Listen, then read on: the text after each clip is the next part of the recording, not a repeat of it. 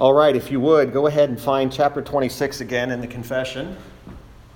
And if you want to keep 2 Corinthians 8 open, I will make a couple references to it. But we're primarily going to be looking at the confession paragraphs today. And I want to take both of these paragraphs together because the last two paragraphs of this chapter deal with the same principle. And it is dealing with the principle of the relationship between local churches or other churches. These paragraphs actually deal and use the term communion. Now, sometimes when we're talking about the Lord's Supper that we take in a church and we remember our Lord's death, we call it communion because the word communion means fellowship. It means to have an association with. So they're using the term communion in a way of holding communion with other churches. Now, this communion may not always be in physical presence, but it can also be in the presence of the Spirit, much like we prayed this morning for a church that many of us, probably none of us, know anything about. But that is the part of the communion. And so when we look at these paragraphs, we're going to examine this and look at them under the heading of simply the holding of communion between local churches. Paragraph 14, you'll notice, says, as each church and all the members of it are bound to pray continually for the good and prosperity of all the churches of Christ in all places and upon all occasions to further every one within the bounds of their places and callings, in the exercise of their gifts and graces, so the churches, when planted by the providence of God, so as they may enjoy opportunity and advantage for it, ought to hold communion among themselves for their peace, increase of love, and mutual edification. So you'll see that each church really has this obligation and is bound to pray for other churches, to consider those other works and to pray for their good and to pray for their prosperity, to pray for their strength, and in certain situations, even as we read in 2 Corinthians 8, to actually give and to support other churches. That reading in 2 Corinthians 8 makes great mention about how the people were willing to give unto the other churches, not because they were in they had a lot of riches to spare. They gave out of their own poverty to help another church, to encourage that ministry. And again, these are important aspects. It says not only do we pray for the good and prosperity, but it says in all places. This may sound like a silly statement, but the world is a very large place. And we are very, very tempted to get boxed into our world, which is in front of us. And we're very tempted to only see what is right in front of us. And it's hard for us to consider that there are thousands upon thousands of faithful gospel works, not only in this country, but all over the world. Various sizes and various congregations, churches in every nation and every corner of the world. There are churches that people don't even know about because they're what's referred to as underground churches, but they are churches. And so we have an obligation to pray for those churches. Really, the premise of 2 Corinthians 8 really has to do with the communion or the fellowship of other churches. Now, Paul was dealing with a collecting of funds and to help, but you notice that the word grace kept being used. He kept using the words, this grace, that you're doing this out of the grace in which you've received. It's abounding in grace. Okay, and he says, I want you to be diligent in this grace also. I want you to abound in diligently thinking and praying and considering. So we are to pray continually in all places and upon all occasions. I mentioned to you a specific occasion about a church, but really we ought to be praying for these churches in all occasions. Not just when a church finds itself in trouble. I know for a fact that there were people who, and still to this day, are praying specifically for this church. They have promised me that I will pray, our church will pray for your church every single day. And I believe they're doing it. And I believe that it matters. There have been other churches who have given directly to this ministry, not just monetarily, but they've done that as well for the furtherance of the gospel, so that we as a church here in Springfield and surrounding areas can continue to do what God has called us to do. We have been incredibly helped by other churches. People that took this seriously and said, look, we're going to give to you. A number of years ago, we reached out to a local church that was in deep poverty near us, and we gave to that church. We took a collection up and we gave to that church to try to help them. So this is a part of our responsibility. And so we're to pray upon all occasions, to further everyone within the bounds of their places and callings. In other words, we're helping them where God has providentially placed that church. And then also to exercise their gifts and their graces. You know, one of the beauties of the local church is the fact that churches all have different varying gifts. There are some churches that are extremely gifted in certain areas of ministry. There are the exercise of those. And so that's what we're doing. It goes on and says, so the churches, when planted by the providence of God, so as they may enjoy opportunity and advantage for it. Right? So there's these specific churches that we are to be praying for as they've been planted by the providence of God. And it ends that paragraph by saying, ought to hold communion among themselves for their peace, increase of love, and mutual edification. Now you'll notice that there's 4 verses that are footnoted there. Each one of them have something to say about those particular expressions. But I do want to draw your attention to Romans 16 for a moment. This entirety of this last chapter of Romans is really Paul as he wraps up the book of Romans. And I think when we preached through the book of Romans, I made this statement at the end of that series. We had spent a long time in the book of Romans. And when you get to Romans 16, it doesn't really have a lot of deep doctrinal, theological truths, but it has a lot of information about greeting other churches and greeting other saints. If God put it in His Word, the inspired Word of God, then we ought to pay attention to it. Romans 16 is just as important as Romans 1. It's just as important as Romans 8 and Romans 9. It's in God's Word.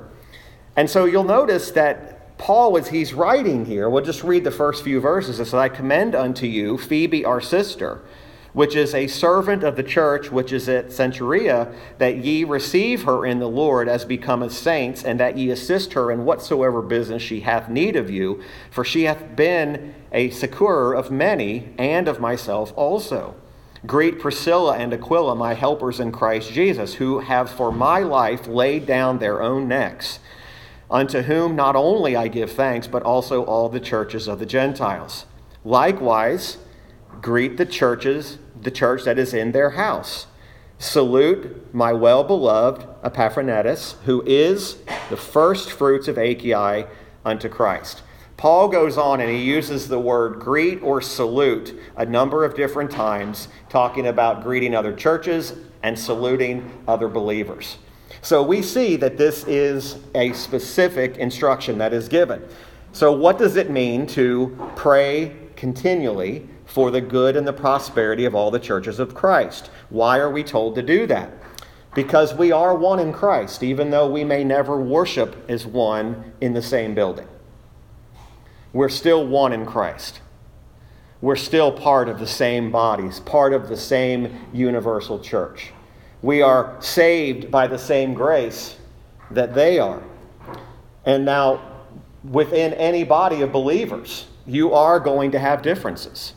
You are not going to be able to go to churches and find a church that every church is doing exactly the same things exactly the same way. Churches are different, even in the way that they're ordered, in the way that their services go, in the way that they worship. And those differences have often been used as points of the breaking of fellowship. And we're going to say, well, I'm not going to hold communion with you because your church does this. Now, we're not talking about heresy, folks. We're not talking about compromise. But we are so territorial that sometimes we think we have the perfect handle on what church is supposed to be. And if you're not following our leading, then you're wrong. We really need to be very careful about that. Be very careful about how we view other churches who just do things differently. Now, heresy is a whole different thing. But those who are heretical are not churches at all. So the confession writers didn't have in mind the churches and the synagogues of Satan. No, they had churches who were doctrinally sound, those who were preaching the true gospel. So what do? We seek the good and the prosperity of that church, and that the message of the gospel would go forth from their location, from their place.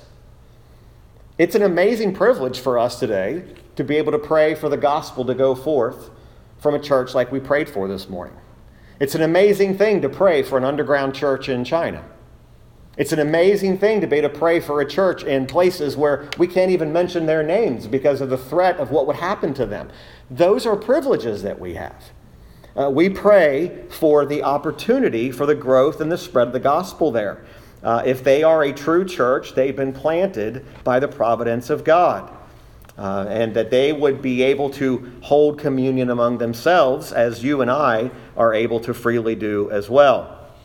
I can guarantee you, if you ever go to any sort of a church conference, and again, I would say that very carefully, but if you go to a church conference, I will guarantee you, you will find many, many like-minded brothers and sisters who you're going to have disagreements with.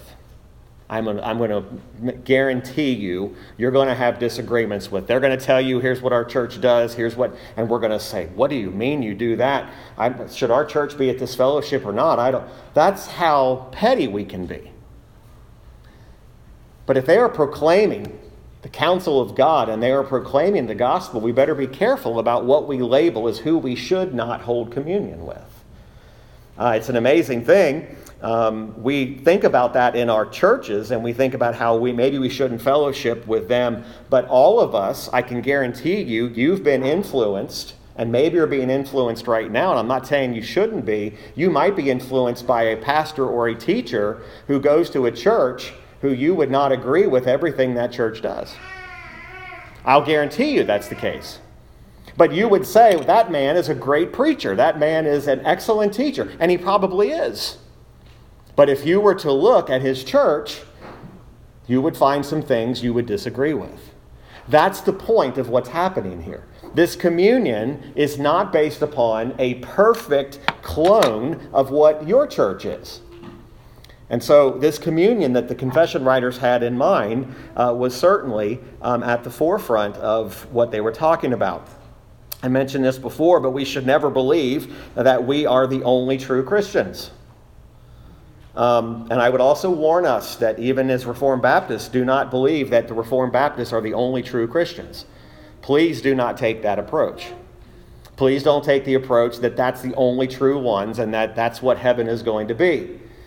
There are many, many denominations of Baptists specifically who are going to be in glory with you. There'll be some who had some opposite opinions and differences on some things you thought, well, I thought that difference would keep them from being in heaven. You're going to be surprised. And we got to be careful that we're not an island to ourselves. We got to be careful that we don't think we are it. We should acknowledge those other churches of Christ, of course, even though we might disagree on issues that do not create a heretical situation. We're going to differ on even church order. Right? But there's not a difference on the gospel. We are brothers and sisters, and we should pray for one another. It has become and continues to be very popular to be an extreme separatist and to basically put ourselves out on that island and say we are so holy, so righteous, and so have it so right that we'll be out here while you other churches kind of get it all wrong. So we need to be careful about those things as well. We should care about and pray for all the true churches of Christ that they would certainly have the blessing of God upon them as they preach the pure, sound Word of God. Now, there are a number of Paul's letters, and we're not going to cover, I'm going to give you some references this morning, but there are a number of instances where Paul's letters that were written were sending greetings from one church to another. Of course, we read from Romans 16, but there's also references in Ephesians 6 and also Romans 1 where Paul is encouraging the prayer of one another, or prayer for one another, praying for other churches. Financial support we saw in 2 Corinthians 8, but also Romans 15, verses 25 and 26. Paul is making mention of what was done in 2 Corinthians 8. He said, "But now I go unto Jerusalem to minister unto the saints, for it hath pleased them of Macedonia and Achaia to make a certain contribution for the poor saints which are at Jerusalem." There's even financial support there. So there is this principle that we are not an island in and of ourselves. Now, we do need to keep in mind what the Bible tells us in 2 John verses 10 and 11.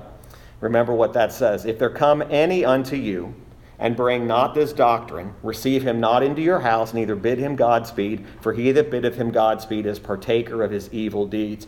John had very specific people in mind.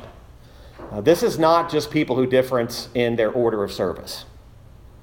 Okay, this is not people who don't start their service with a call to worship, must be some kind of a heathen. Or that they don't sing exactly the same hymns that we sing. Or a church that only believes in singing the Psalms.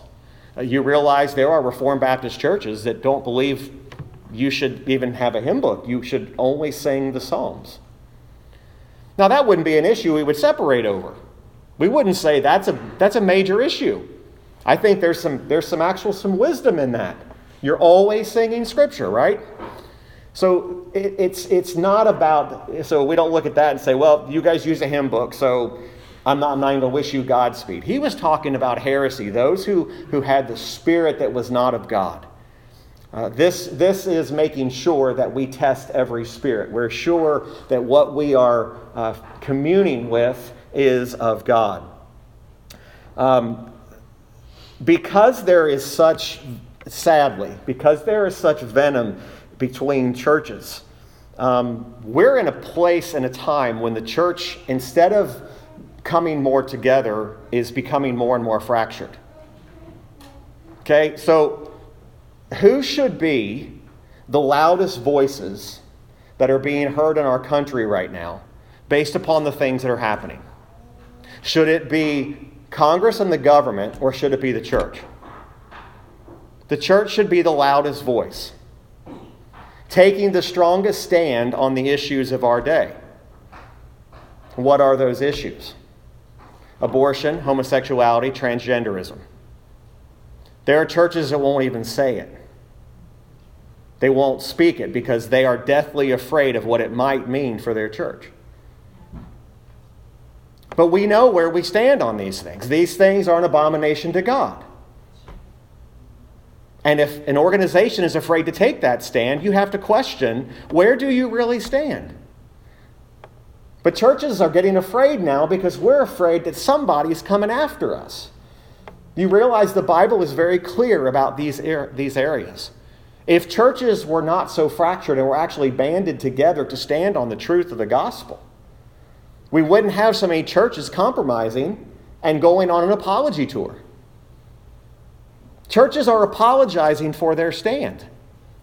We're not going to apologize for a Bible stand. And wouldn't it be nice to have other churches who are standing with us?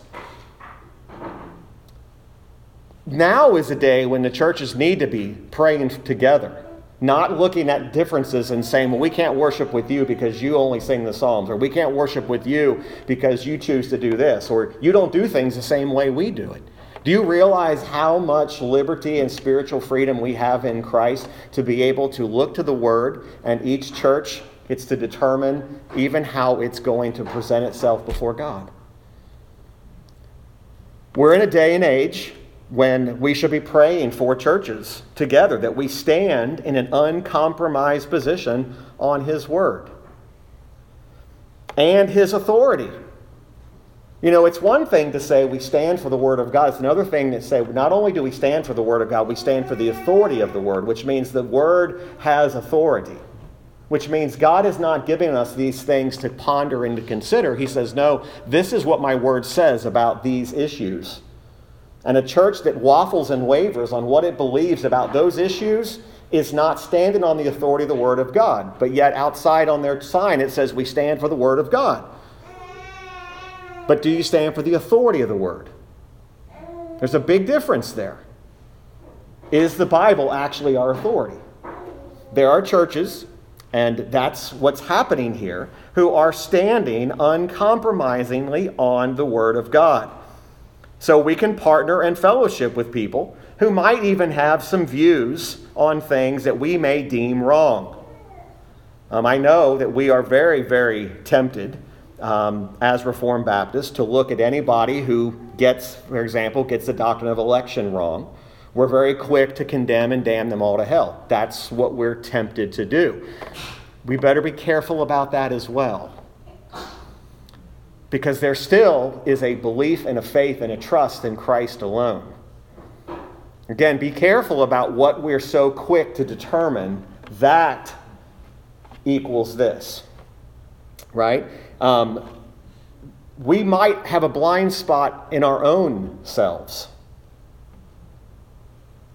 I'm trying to be very careful, and sometimes I'm not as careful as I should be about being very dogmatic about something, because it's possible in my fallibility that I can have a spiritual blind spot where I'm not as versed on a subject or a topic as I should be.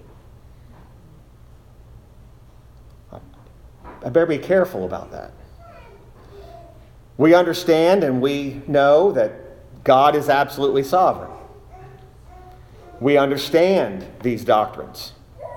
But you understand that some of the closest theological friends that Reformed Baptists have, for example, as far as how the Reformed theology goes, is Presbyterian. But we have a lot of differences with the Presbyterian denomination. Lots of differences. Some of your favorite Doctrines of Grace preachers are Presbyterians. Okay? They don't believe everything theologically that we believe.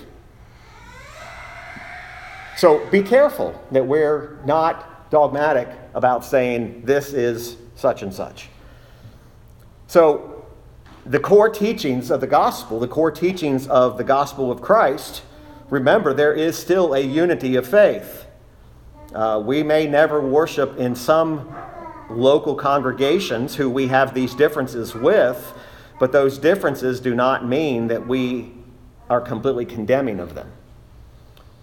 Yeah, now I know anytime you hear that, people say, well, that sounds like you're compromising. That's not compromise. That's an acknowledgement. Some of the foolishness that I've heard all my life, and some of you heard this, who've said that the only right denomination is the Baptist because John was called John the Baptist, so the Baptist denomination is the only right one. You think I'm kidding. That's their serious why we're Baptists, is because John was Baptist. It's like, that's all you have? That's the only reason you're a Baptist? I'm Baptist by conviction. I'm not Baptist because John was Baptist. I'm Baptist because of the conviction, my personal conviction, that the Baptist denomination, as it holds to the Word of God, is properly doing what it's supposed to be doing. But I'm not going to look at a Presbyterian brother or sister and say, well, you're going to hell because you're Presbyterian, or you're this. And there are some, even we talked about even church government differences between a Presbyterian and a Baptist church, for example. I'm not going to tell them that because your pastors and elders must be classically trained in those seminaries, we can't have any fellowship with you. Well, that's a big difference.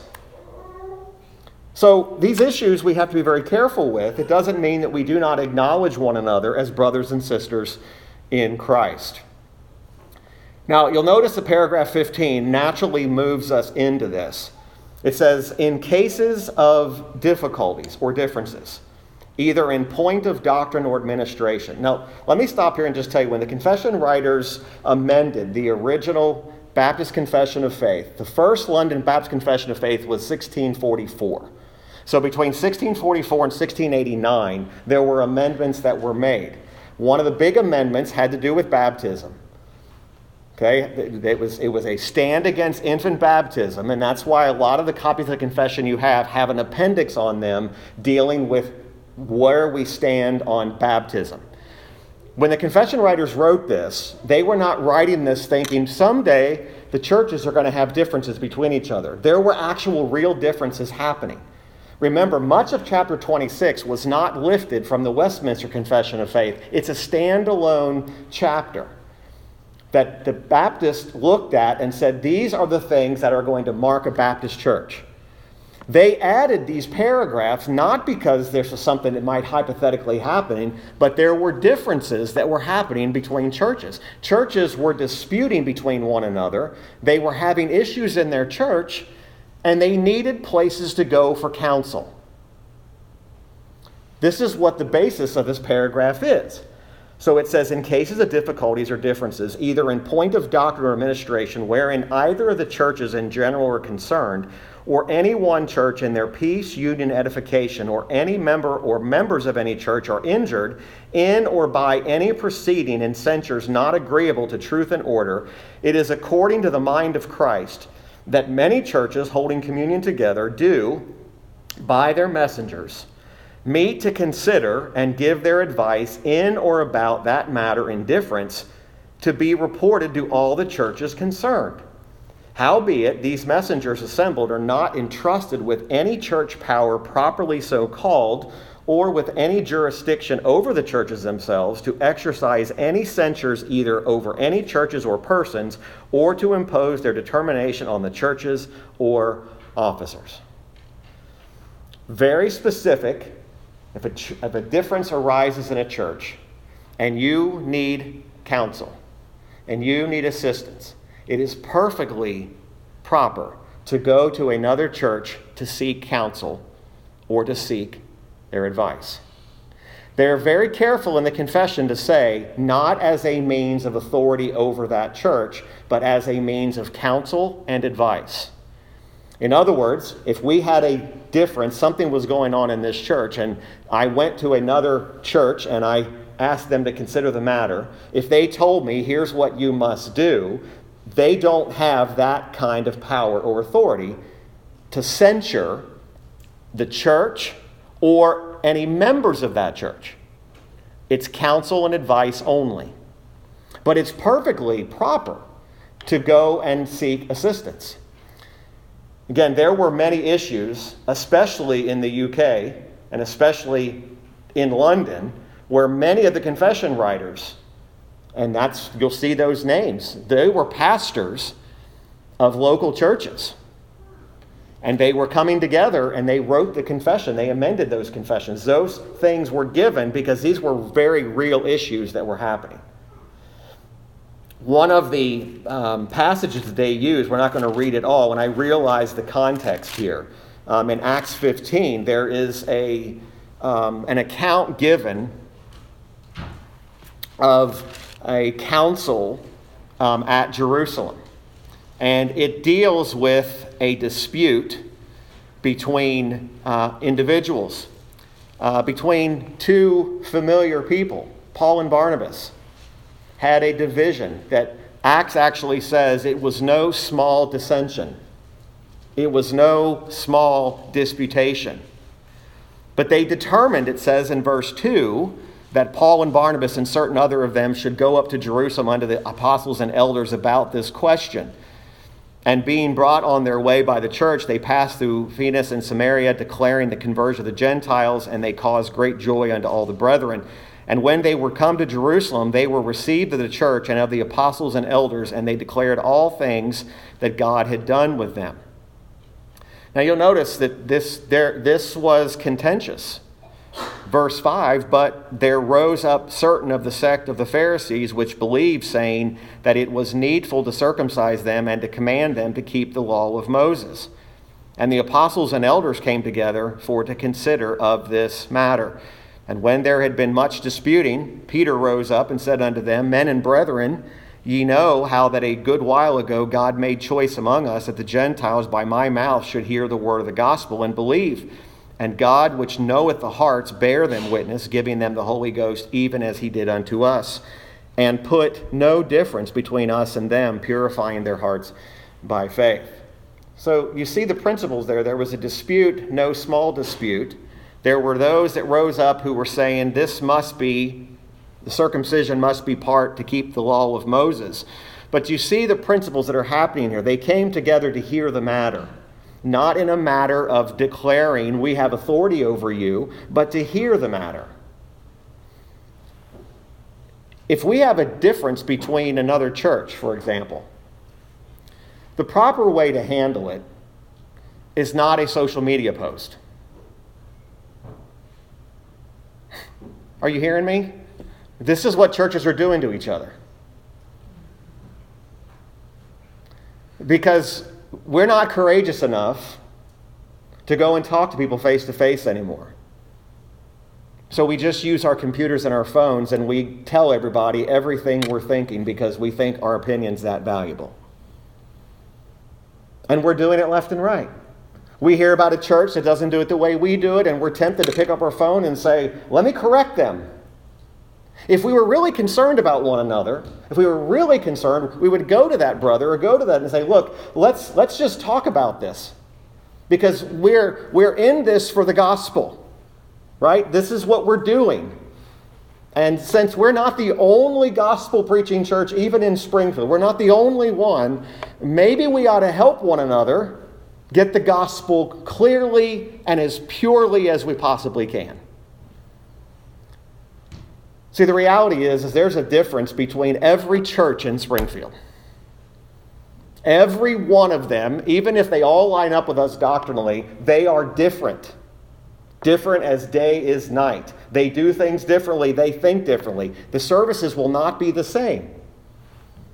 But understanding that this reality, there's no jurisdiction. It's for advice and counsel and help.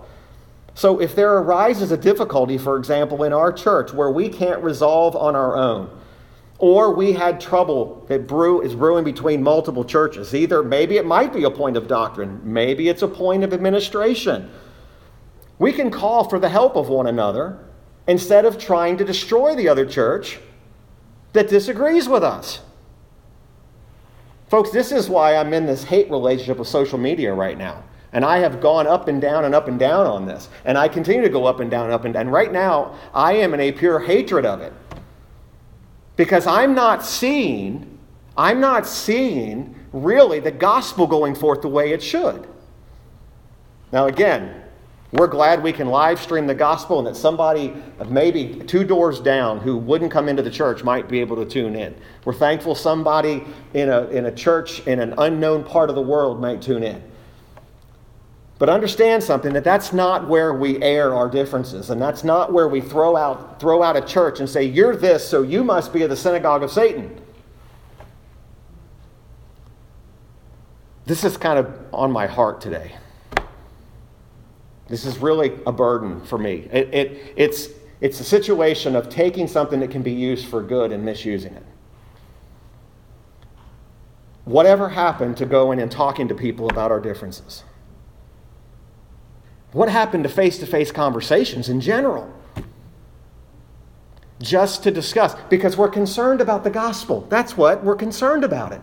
We're concerned about that the name of God is not being misused and corrupted. So when we hold communion, and what the confession writers had in mind here was that you bring people together, send those messengers, send those representatives to consider and give their advice about that matter.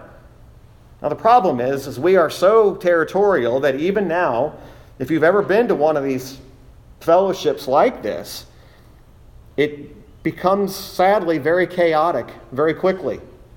Not all of them, but because people we're so prideful that we have it right and that you have it wrong. They give advice. They give counsel.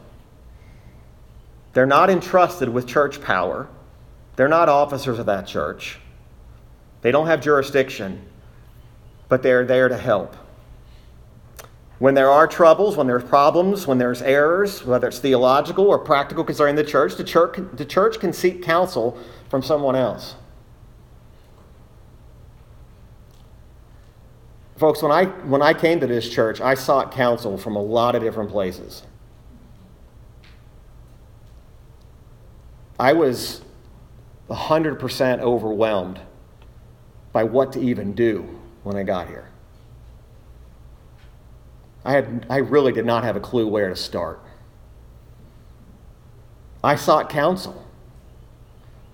I talked with other churches and other people who said, look, here's what this church is right now. What do you advise that I do? Some things I listened and I said, that's not what we need. Other things I listened and I said, that's exactly what we need. I still do it today. If there's counsel that I need. Folks, this is too serious of a thing to just disregard it. So when a matter comes up in the church, I'm not sitting on an island by myself saying, I'm just going to figure this out by myself. No, I'm going to seek counsel from the people in our church, but I might even go outside of our church and find other like-minded brothers who say, look, here's what I'm dealing with. Can you help me? And I think you want me to do that. And I think you're going to want the other elders, when we eventually see them here, you're going to want us doing that. You're going to want us going and getting counsel, understanding that whatever counsel we get isn't authoritative, it's just advice. So you notice the wording of the confession specifically speaks of advice and not a command. It's also the very last portion of the paragraph. The local church is autonomous. Paragraph 7 of chapter 26 tells us the local church is autonomous. We don't have a council over us. We don't have a denomination of us. We don't have a convention above us. We are church that is to be led by the elders within that church. Whether it's one or a plurality of elders, whatever that church finds its situation in, that's the final authority for that church. It resides in that church. So a local church can seek the advice of other churches, but other churches cannot dictate what they should do.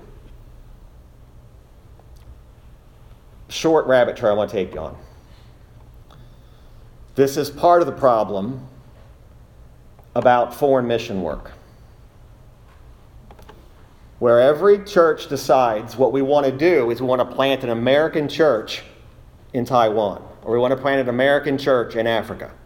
We're going to give you the structure, and as long as you follow our structure, we'll support you. But the minute you step out of line and don't give us that structure, you're on your own. It's one of the problems I have with mission boards. If you want more information on my concern about that, I'll talk to you about that privately. You know what the real missions work should be done? You know how the real missions work is supposed to be done? Sent out by the authority of that local church, and that local church is supporting that. But I'm not trying to plant an American church in Africa. I'm trying to plant a biblical church. And there are things that those churches and those customs and those other places are doing that are not American. Somehow we decided that this is all about America. That we're to plant American churches. Yet America's not mentioned in this book anywhere, even in hinting it.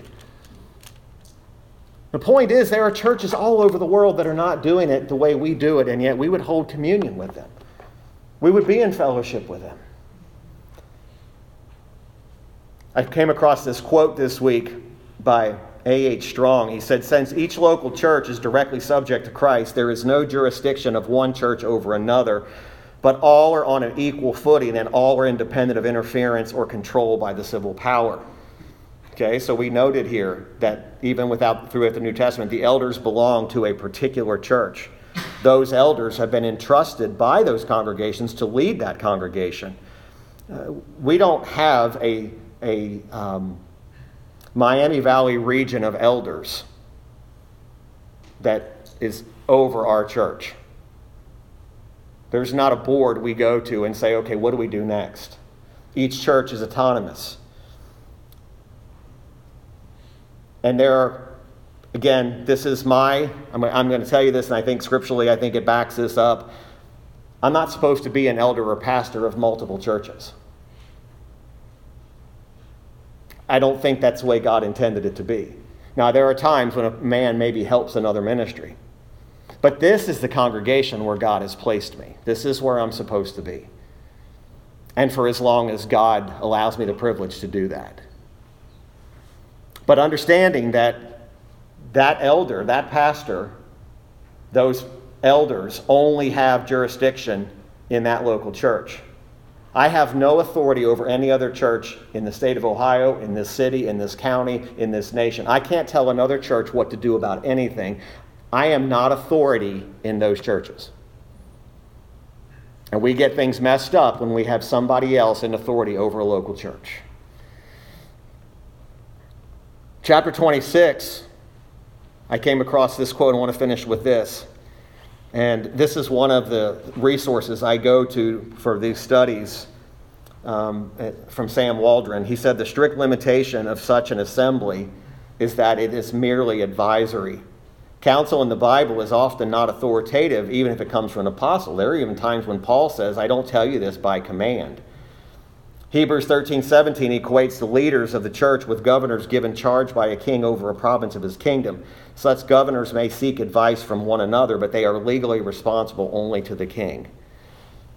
So there's counsel, there's advice, there's communion. And I think it'll help us to remember Jesus when he told Peter, very familiar, I say also unto thee that thou art Peter, and upon this rock I will build my church, and the gates of hell shall not prevail against it. Ultimately, as we've studied chapter 26, it's Christ's church. 100% Christ's church. It's not my church, it's not your church. And it does us well to remember that, because we've all been in churches where someone says that they're the reason the church is still standing. The church here at Peachtree Road is not standing because of any one of us. You're not holding up the foundation. You're not the foundation. You're not even really the pillars of it. It's Christ's church.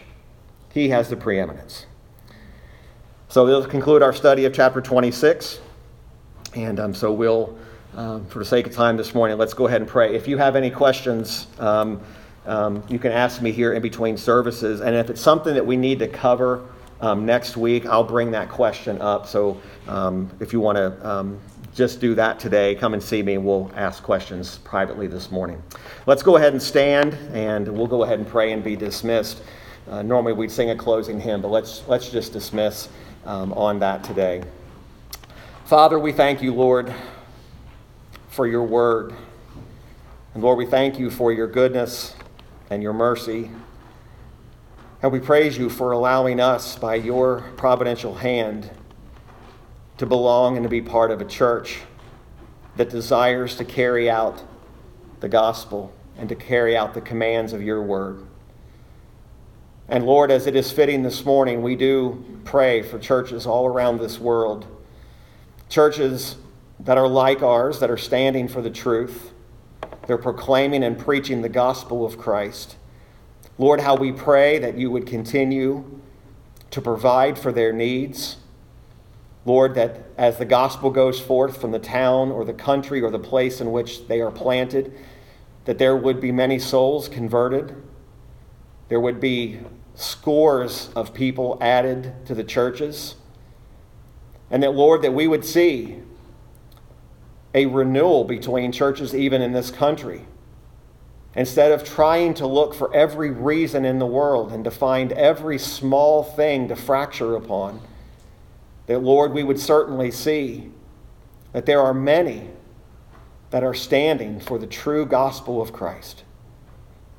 Father, help us to be edifying, not only to one another, but to be edifying to the churches around us. And Lord, even if there are differences, and we know that there will be differences, that we deal with people graciously. We don't deal with people as if we are the final authority.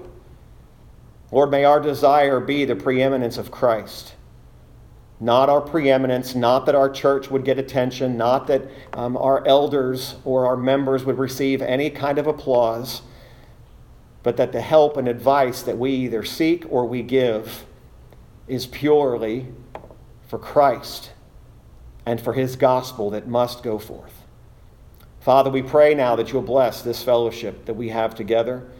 And Lord, may we truly understand the privilege it is to have communion, not only with one another in this place, but the communion we have with believers all over this globe. And we're thankful for that privilege.